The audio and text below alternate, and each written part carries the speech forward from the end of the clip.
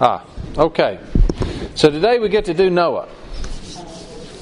Last week we started the Hall of Faith, and our overall intro, we've been doing the book of Romans, where we've got this son, this king, and this priest, and an opportunity for us to participate in the ministry of the son, the king, and the priest.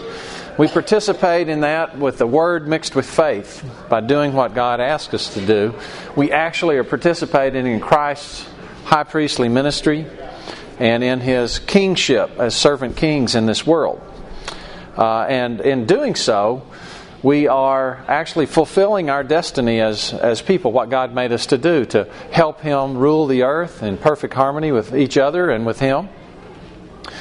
And we looked at last week, and we saw that pleasing God is the ultimate aim of our life. By pleasing God, we are actually fulfilling what He made us to be. And we saw that it's impossible to please God without faith. There's two things we have to do if we want to please God and have faith. Two things we have to believe. What are they? You remember? Believe that He is. He's a rewarder of those who diligently seek Him. He is who He says He is. He is not a genie, and He's not a vending machine. He is God. He is our Father. He's our shepherd. He is our King. He is our provider. And He makes it worthwhile if we do what He says we should do. So we tend to look at other rewards that are more tangible. He rewards things that are intangible today and will be tangible later. And if we believe those rewards are better than whatever the world can offer us, then we can please God. We said that what we're going to do as we go through here is think of a triangle, where we've got God at the top of the pyramid, let's say, and the other two ends of the triangle are me and other people. So we've got me, other people, God, and we're always interacting with this triangle. We're always thinking in terms of me. We do that all the time. We feel our pleasures. Even a small baby thinks about me, feels the hunger pangs or whatever. And then as we get older, we start being aware that other people are looking at us. And we might even get the maturity to see them looking at things other than us. That's when we become good listeners. But maturity is actually getting to the point where we see what God sees. Not only what we see, what other people see, but what God sees. So let's look at Hebrews 11, verse 7. Hebrews 11, verse 7.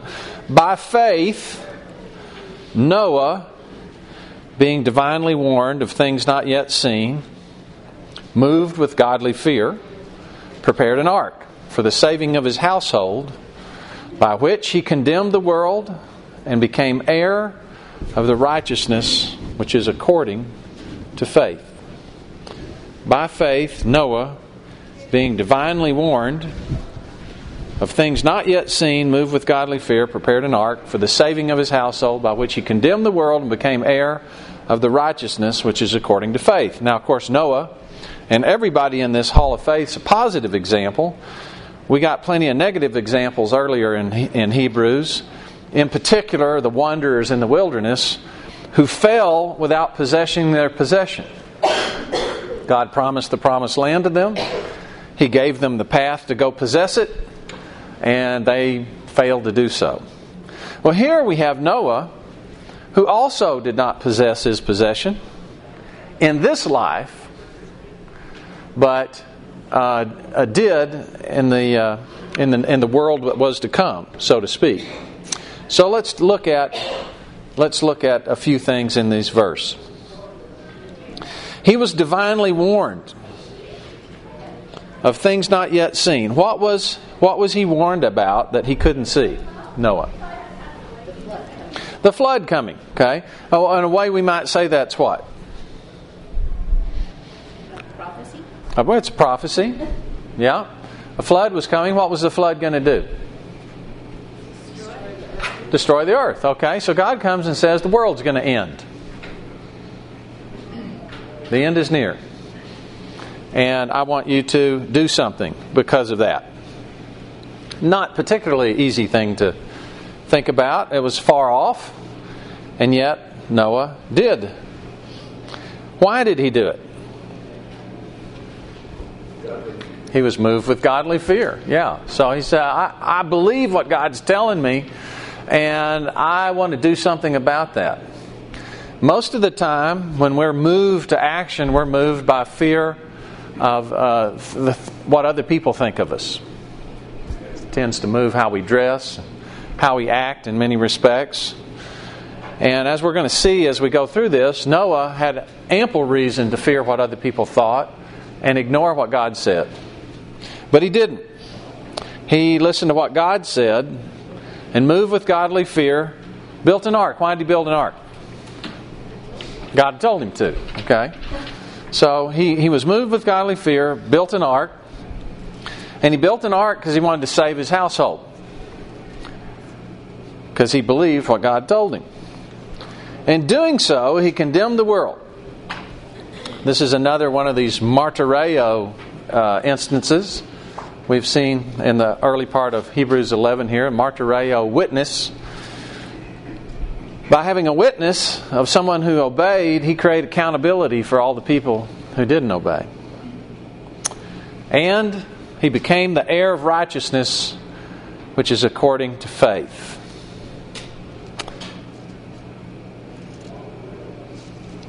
The implication of the passages that we're going to look at this morning would indicate to me that the building of the ark in and of itself was an amazing testimony to others.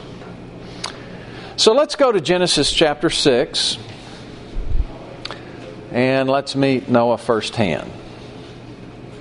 Genesis chapter 6. Let's start in verse 3. And the Lord said, My spirit shall not strive with man forever. For he is indeed flesh, yet his days shall be 120 years. God has a clock, and He started the clock. He's going to give a man 120 years. There were giants on the earth in those days, and also afterward, when the sons of God came into the daughters of men and bore children to them. These were the mighty men who were old men of renown. We could spend a lot of time on that verse, but I'm just going to skip over it. Then the Lord saw the wickedness of man was great in the earth, and that every intent of the thoughts of his heart was only evil continually. And the Lord was sorry He made man on the earth. He was grieved in His heart. So the Lord said, I will destroy man whom I've created from the face of the earth, both man and beast, creeping thing and birds of the air, for I'm sorry I've made them. But Noah found grace in the eyes of the Lord. This is the genealogy of Noah. Noah was a just man, perfect in his generations. Noah walked with God. So this is our first introduction to Noah. Noah found grace in the eyes of the Lord. Noah was a just man, perfect in his ways. This word perfect is sometimes translated complete. It's the same kind of idea as this teleosei, or how do you say that, Brandon? I never can. What is it? Telo. Okay. I'm making it more complex. So it's this the bring a lamb that's perfect or complete, doesn't have a missing leg or something, is the basic idea here. He was the complete package during the time he was around. Then he begot 3 sons. Then Genesis 6 verse 11, the earth was also corrupt before God, and the earth was filled with violence. So this was the core problem of the earth. People are evil, and the only specific thing we're giving that demonstrated the evil actions of people was that the earth was filled with violence. And this was the reason why God wanted to destroy the earth. Going back to the whole idea of Hebrews to be servant kings and priests. Kings and priests in God's economy are there to create harmony. Harmony is when the body is working together, where everything's doing its part for the great benefit of the body. And instead here we've got conflict. Because rather than serving one another, now we're trying to control one another. And when we can try to control one another, what that leads to is violence, coercion. So the earth's filled with violence, and God says, I don't like that. Verse 12, so God looked upon the earth, indeed it was corrupt. All flesh had corrupted their way on the earth. And God said to Noah, the end of all flesh has come before me, for the earth is filled with violence through them. And behold, I will destroy them with the earth. Flip over to 2 Peter 3:5 real quick. There's a couple of collaborating New Testament passages that I think are worth stopping and looking at very quickly. 2 Peter 3:5. We're talking about people who ask the question, well, when is God going to come? It's been a long time since He said He was coming back. For since the fathers fell asleep, all things continue as they were from the beginning of creation. Verse 5, well, they willingly forget something. That by the word of God the heavens were of old, and the earth standing out of water, and in the water, by which the world that then existed perished, being flooded with water. But the heavens and the earth, which are now preserved by the same word, are reserved for fire until the day of judgment and perdition on ungodly men. There's another judgment coming, because the earth is still filled with violence. It won't be with water this time. It will be with fire. So, the warning to Noah is going to be very tangible to us as well, as we will see. Let's look also quickly at Matthew 24:37. Matthew chapter 24, verse 37. These are the words of Jesus. Jesus says in Matthew 24, verse 37, but as the days of Noah were, so also will be the coming of the Son of Man. For as in the days before the flood they were eating and drinking, marrying, giving in marriage, till the day that Noah entered the ark, and did not know until the flood came and took them all away, so also will be the coming of the Son of Man. We also are going to experience the same sort of thing Noah has experienced. And that is a promise. And the question is, will we act on that promise? Will we be filled with godly fear, or are we going to pay attention to what other people say? So he tells Noah how to make an ark. Tells him to make it about 450 feet long and the 300 cubits, 50 cubits, which is 450 feet long, 75 feet wide. I've been told that there was not a ship made that large until the middle 1800s.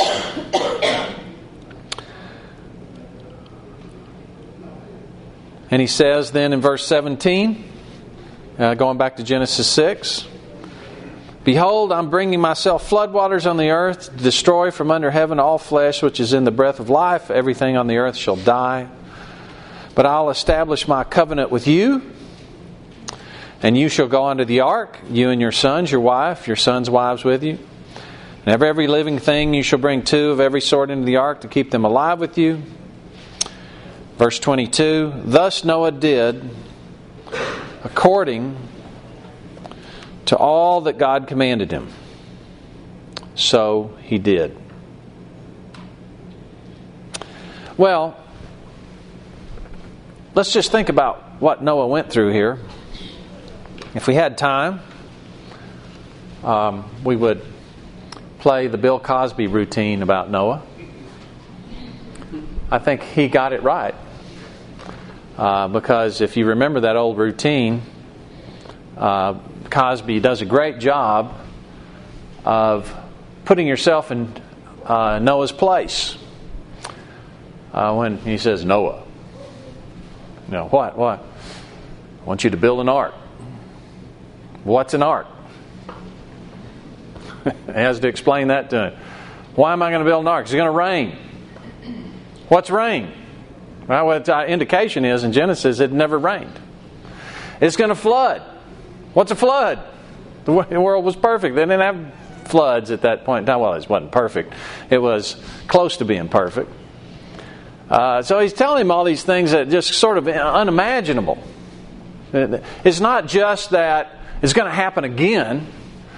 These are things that were unthinkable at the time. There was no experience to explain any of these things that Noah was being asked to do. And by the way, I want you to do this over the period of 100 years. 100 years is a long time to wait. And 100 years is a long time to just keep on keeping on. It happens to be longer than most of us are going to live. So again, it's a positive example of how to behave. Well, let's go to a passage that explains a lot about Noah. Let's look at 1 Peter chapter 3. 1 Peter chapter 3. 1 Peter chapter 3, we're going to see Noah used as an example to explain something to us. And in doing so, I think we're going to learn a lot about this application of Noah. 1 Peter 3, verse 17. For it is better, if it's the will of God, to suffer for doing good than for doing evil. Now, if we back up just a few verses, look at maybe 13. And who is he who will harm you if you become followers of what is good? And normally when you do good, people like it.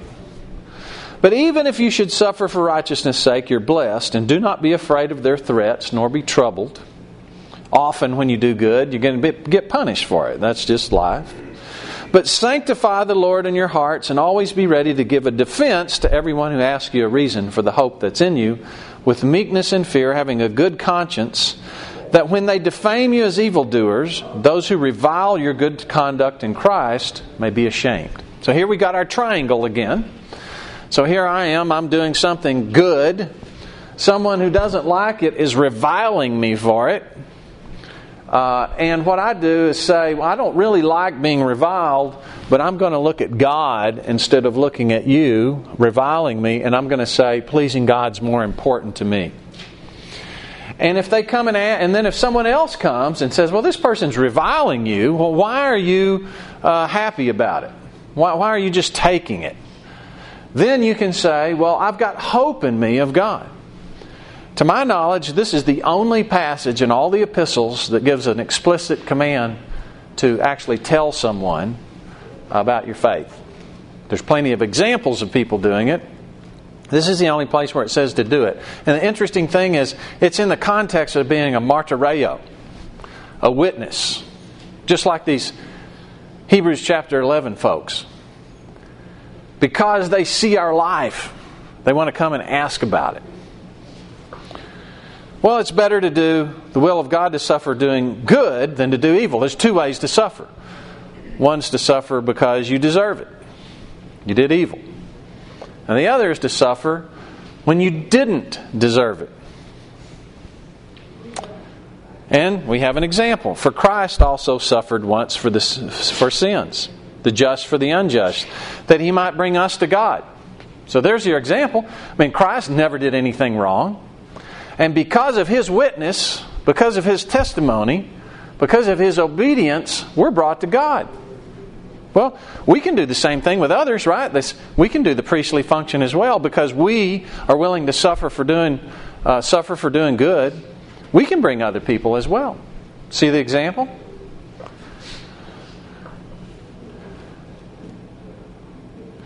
Jesus was put to death in the flesh, but made alive in the Spirit, it says in verse 18. Put to death in the flesh, made alive in the Spirit. How was Jesus put to death in the flesh? He was crucified. How was He made alive in the Spirit? He rose again. Okay? What particular thing do we do that emphasizes put to death in the flesh, raised? Baptism, right? Okay, so here Jesus was baptized into death and rose in the Spirit, didn't He? And that's what He's about to do. He's going to tell us about baptism. And He's going to talk to us about the first baptism, which was Noah. It was a big baptism.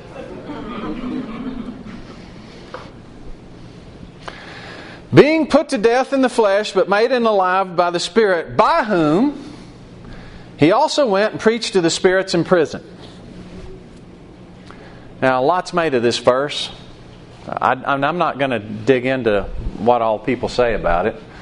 But in order for this to make sense, it's got to fit into the whole idea of being an example of suffering for doing good rather than doing evil. And I think it will, easily. So, Jesus, by the Spirit, preached to spirits now in prison. What spirits in prison? Which spirits in prison did He speak to? And when did He do it? Well, the who is it is answered in the next part of verse 20. Who formerly were disobedient when once the divine long-suffering waited in the days of Noah. So God's waiting for 100 years, waiting for people to come to repentance and stop doing violence. These are the people that He went and preached to. Well, did He go to preach to them while they were in prison? Or did He preach to them while they were alive on the earth? Well, alive on the earth. Look down at verse 6 in chapter 4. We're still talking about the same people here. For this reason, the gospel was preached also to those who are dead. Why? That they may be judged according to men in the flesh, but live according to God in the Spirit. Jesus went in the Spirit, preached to the people of Noah's time, so that they could do the same thing Noah did, which was to obey God instead of man. To be judged according to man, made alive in the Spirit. Jesus despised the shame, and for the joy set before Him endured the cross.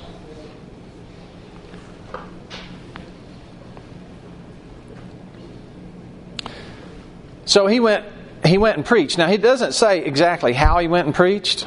I believe the implication is He went and preached through Noah. And the preaching that we know, Noah may have said a lot of stuff. We're not told whether he did or not. What we know Noah did was build an ark. Now, I don't think that building this ark would have been something people would have missed. It was a big project. I can imagine that people in a world full of violence would have mocked Noah. I can imagine that people would have made this a running joke. They certainly, we know from Matthew passage that we read, they ignored the implications of it and just kept right on going with their life. But Jesus went and preached the gospel to them through Noah.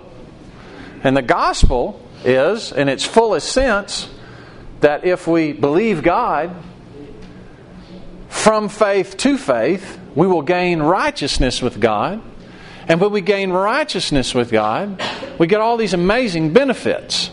And when we don't, we get all these amazing detriments. So, while the ark was being prepared in the days of Noah, which 8 souls were saved through water, verse 21. So there's an antitype, an example, a figure for us to see, which now saves us. So what saved Noah? The obedience. And the obedience was specifically that he did what? Built an ark. And then got on it. That saved Noah. What did it save it from? Yeah, dying. The flood. Saved him from the consequences of judgment. It didn't save him from hell. I mean, Noah had already found grace in the eyes of the Lord. None of this is heaven and hell stuff. What we're talking about here is consequences of behavior. So there's a figure, baptism, that saves us. Not the removal of filth from the flesh. Not the ceremony. Not the fact that we actually go into water. That's just a ceremony. No, but the answer of a good conscience toward God. Perhaps you remember when we were in Hebrews 9 that we can go into the Holy of Holies through the veil that is now the body of Christ and get sprinkling on our heart. Not the sprinkling on the mercy seat that just covers sins committed in ignorance on the Day of Atonement once a year. But anytime we have need for cleansing, we can go into the Holy of Holies by faith through Jesus and have our hearts sprinkled so that we can get a clean conscience so we can do good works.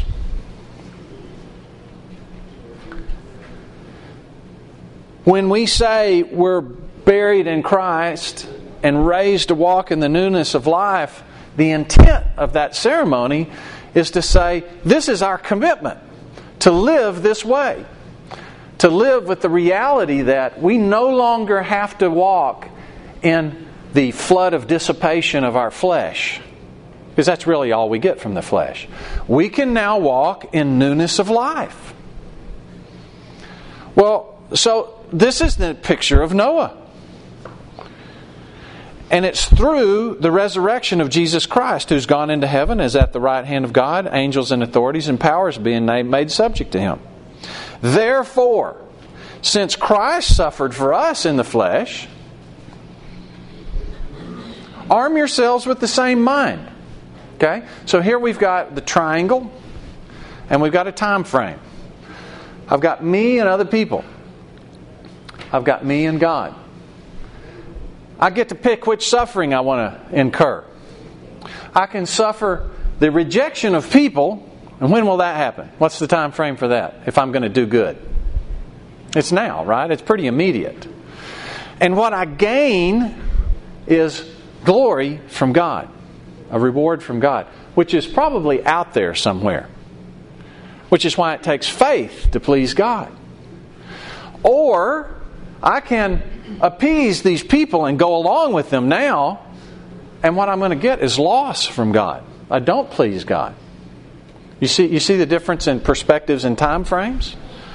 Noah probably did not have a pleasant 100 years. That was probably a pretty unpleasant time for him. But he was saved from the flood. He was saved from the consequences of the flood. Everybody else is in prison. You kind of see it's pretty dramatic, the picture that he's painting here. These people are in prison now. They had 100 years of eating, drinking, and making merry, and now they're in prison. Noah had 100 years where he was getting splinters in his fingers and getting mocked. And now he's in the hall of faith. See the contrast?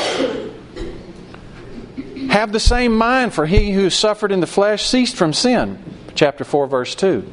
That he no longer should live the rest of his time in the flesh for the lusts of men, but for the will of God.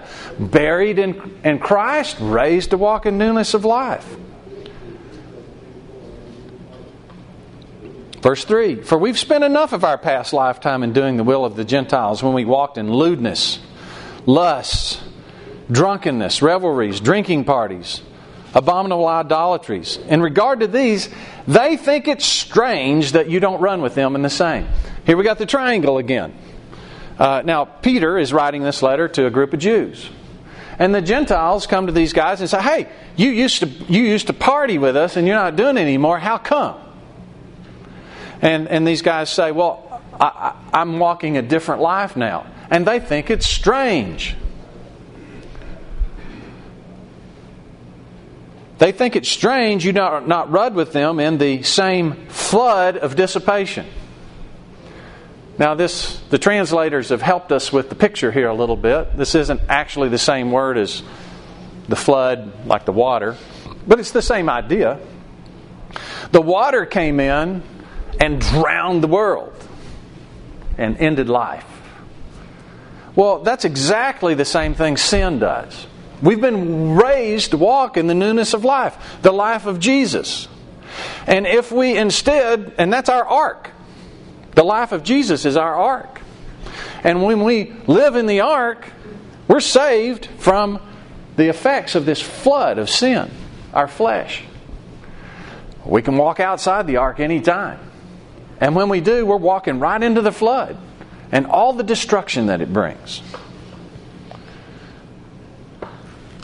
And they speak evil of you. Here again, we've got the rejection of men. Which are we going to be more afraid of? The rejection of men or displeasing God? There's a time frame difference. There's a tangibility difference. But without faith, it's impossible to please God. We want to see evidence of things not seen. And that's the Word of God. Verse 5, they will give an account to Him who's ready to judge the living and the dead. They may be mocking you now. They may be rejecting you now. They're storing up for themselves judgment. God's ready to judge right now. He's just waiting for the time. For this reason, the gospel was preached to those who are now dead, that they may be judged according to men, but live according to God in the Spirit. This is the reason God went and built the ark and took all this time. He could have just plopped Noah up, destroyed the world, and then put him back.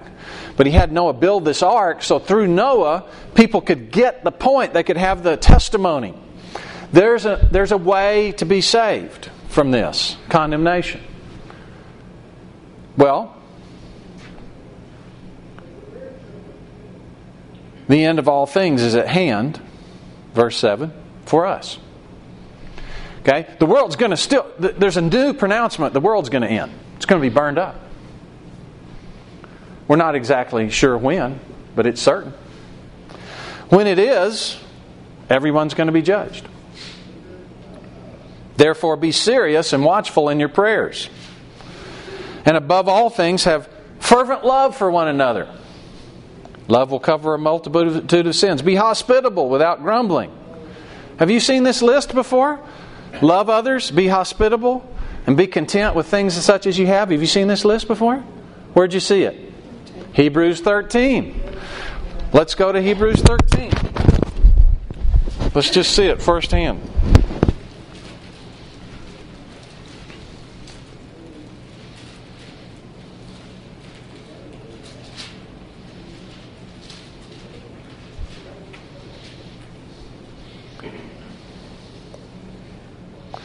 Hebrews 13.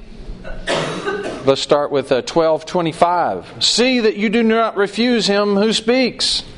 For if they did not escape him and refused him who spoke on earth, much more shall we not escape if we turn away from him who speaks from heaven, whose voice then shook the earth. But now is promised, saying, yet once more I'll shake not only the earth, but also heaven. Okay, He shook the earth before. He's going to shake heaven this next time. Now this yet once more indicates the removal of those things that are being shaken. This earth's going to go away. There's a theme here, right? If we try to please these people who are just temporary and are going to be judged, and if we cling to this earth that's going to be destroyed, we are to be pitied because we're clinging to things that are temporal and won't last. Therefore, since we're receiving a new earth, a kingdom that cannot be shaken, let us have grace, which we may serve God acceptably with reverence and godly fear. It's almost exactly the same phraseology. So, what do? Let brotherly love continue. Remember the prisoners. This is one that Peter didn't have. Be hospitable. Have a good marriage. Be without covetousness. Don't grumble and don't be covetous. Are basically two sides of the same coin. It's the same thing. When we do these things, what are we doing? In Noahic terms. When we live like this, what are we doing? We're building our ark. We're being a witness. We're preaching the gospel so that people can be judged according to men in the flesh but made alive in the spirit. And maybe they'll want what we have.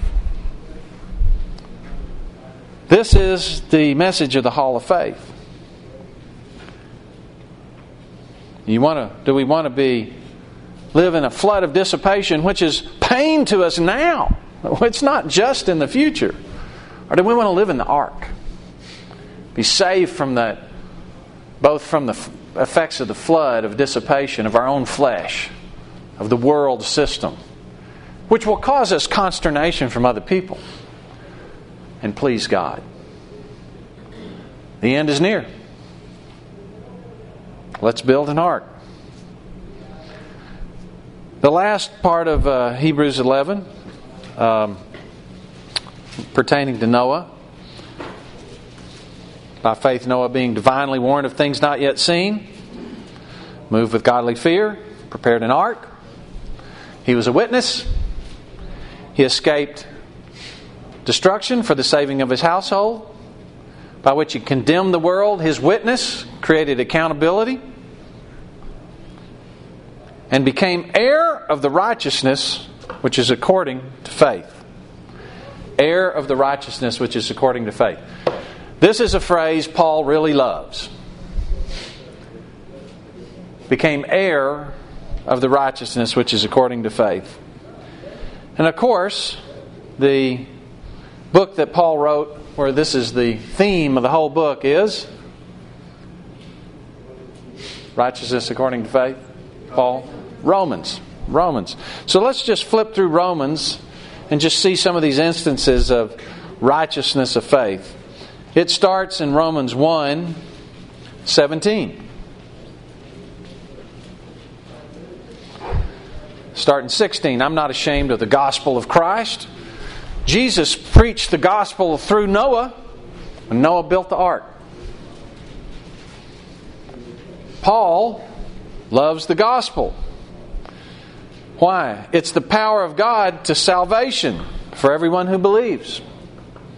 The Jew first, also the Greek. For in it, the gospel, righteousness of God is revealed from faith to faith.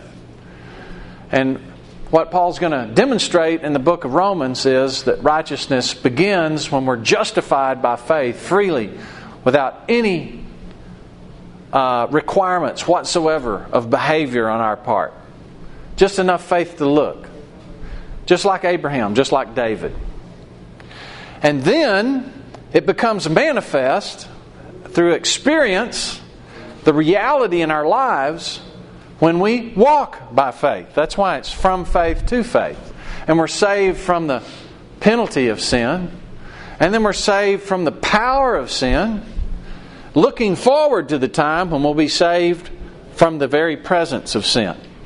And all three of these things are salvation. They come through faith, through believing. For in it, the gospel, the righteousness of God is revealed. How's it revealed? How's the righteousness of God revealed? Through the gospel. How's it revealed, though? How's it shown? How's it witnessed? Through people. Building arks. Living in obedience when we walk in faith. As it is written, the just shall live by faith. Let's look at Romans 4. Romans 4.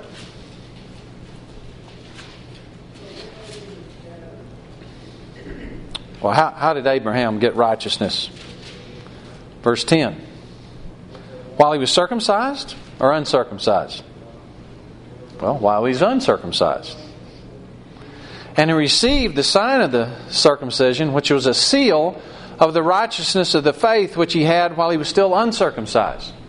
Righteousness of faith comes through believing, not through ceremony. This is justification. And sanctification comes in chapter 9, verse 30. The actual coming of righteousness as a reality in our daily walk. The way we actually build the ark is this way. Chapter 9, verse 30. What shall we say to them?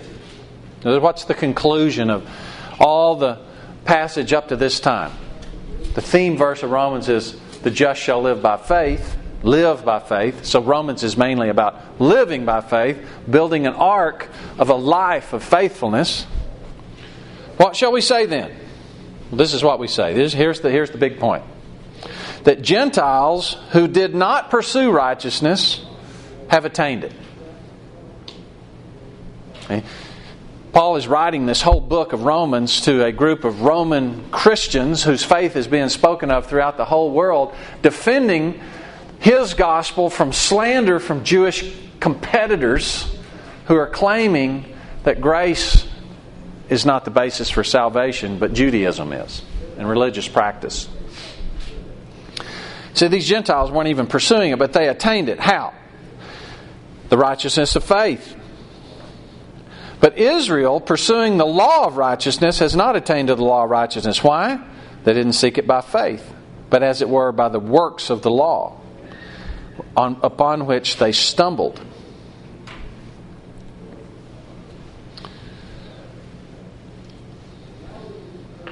Verse 10.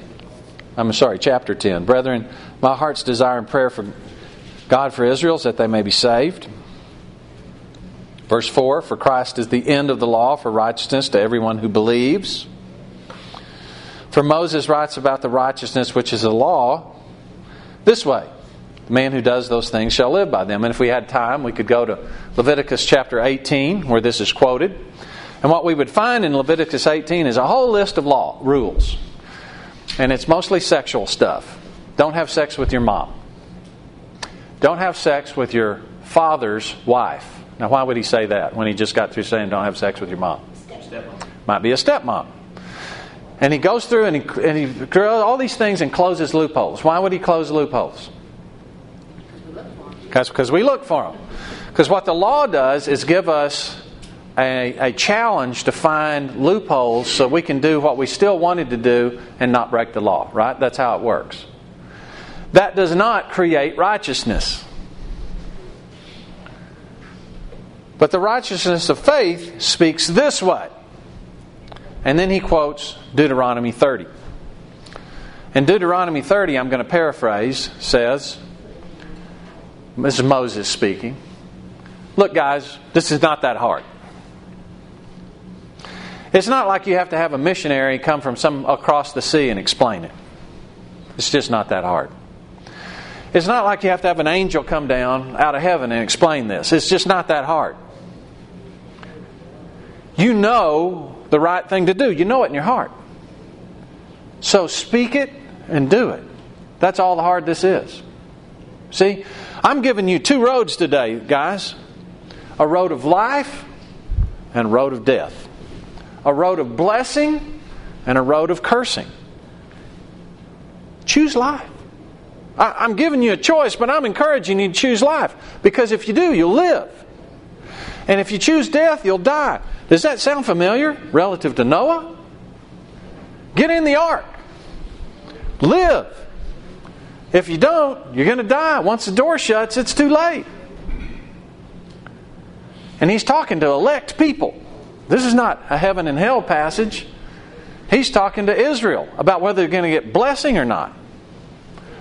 And this is the way life goes. It's a stark contrast. The end is near. We will have lived our lives building an ark, eating and drinking and being merry. If we eat and drink and be merry, there'll be a lot of people that'll go along with us. More than likely we'll suffer from it because sin brings death. It's a consequence of sin. But at least we can avoid shame, at least in some respect. But then we won't please God. And the loss is immense. On the other hand, we can do good. If you do good, you're going to suffer for it. Those who desire to live godly will be persecuted, 2 Timothy tells us. But we'll please God. Noah, moved with godly fear, chose to do all that God asked him to do. In doing so, he created a witness that condemned the world. We're asked to build an ark too.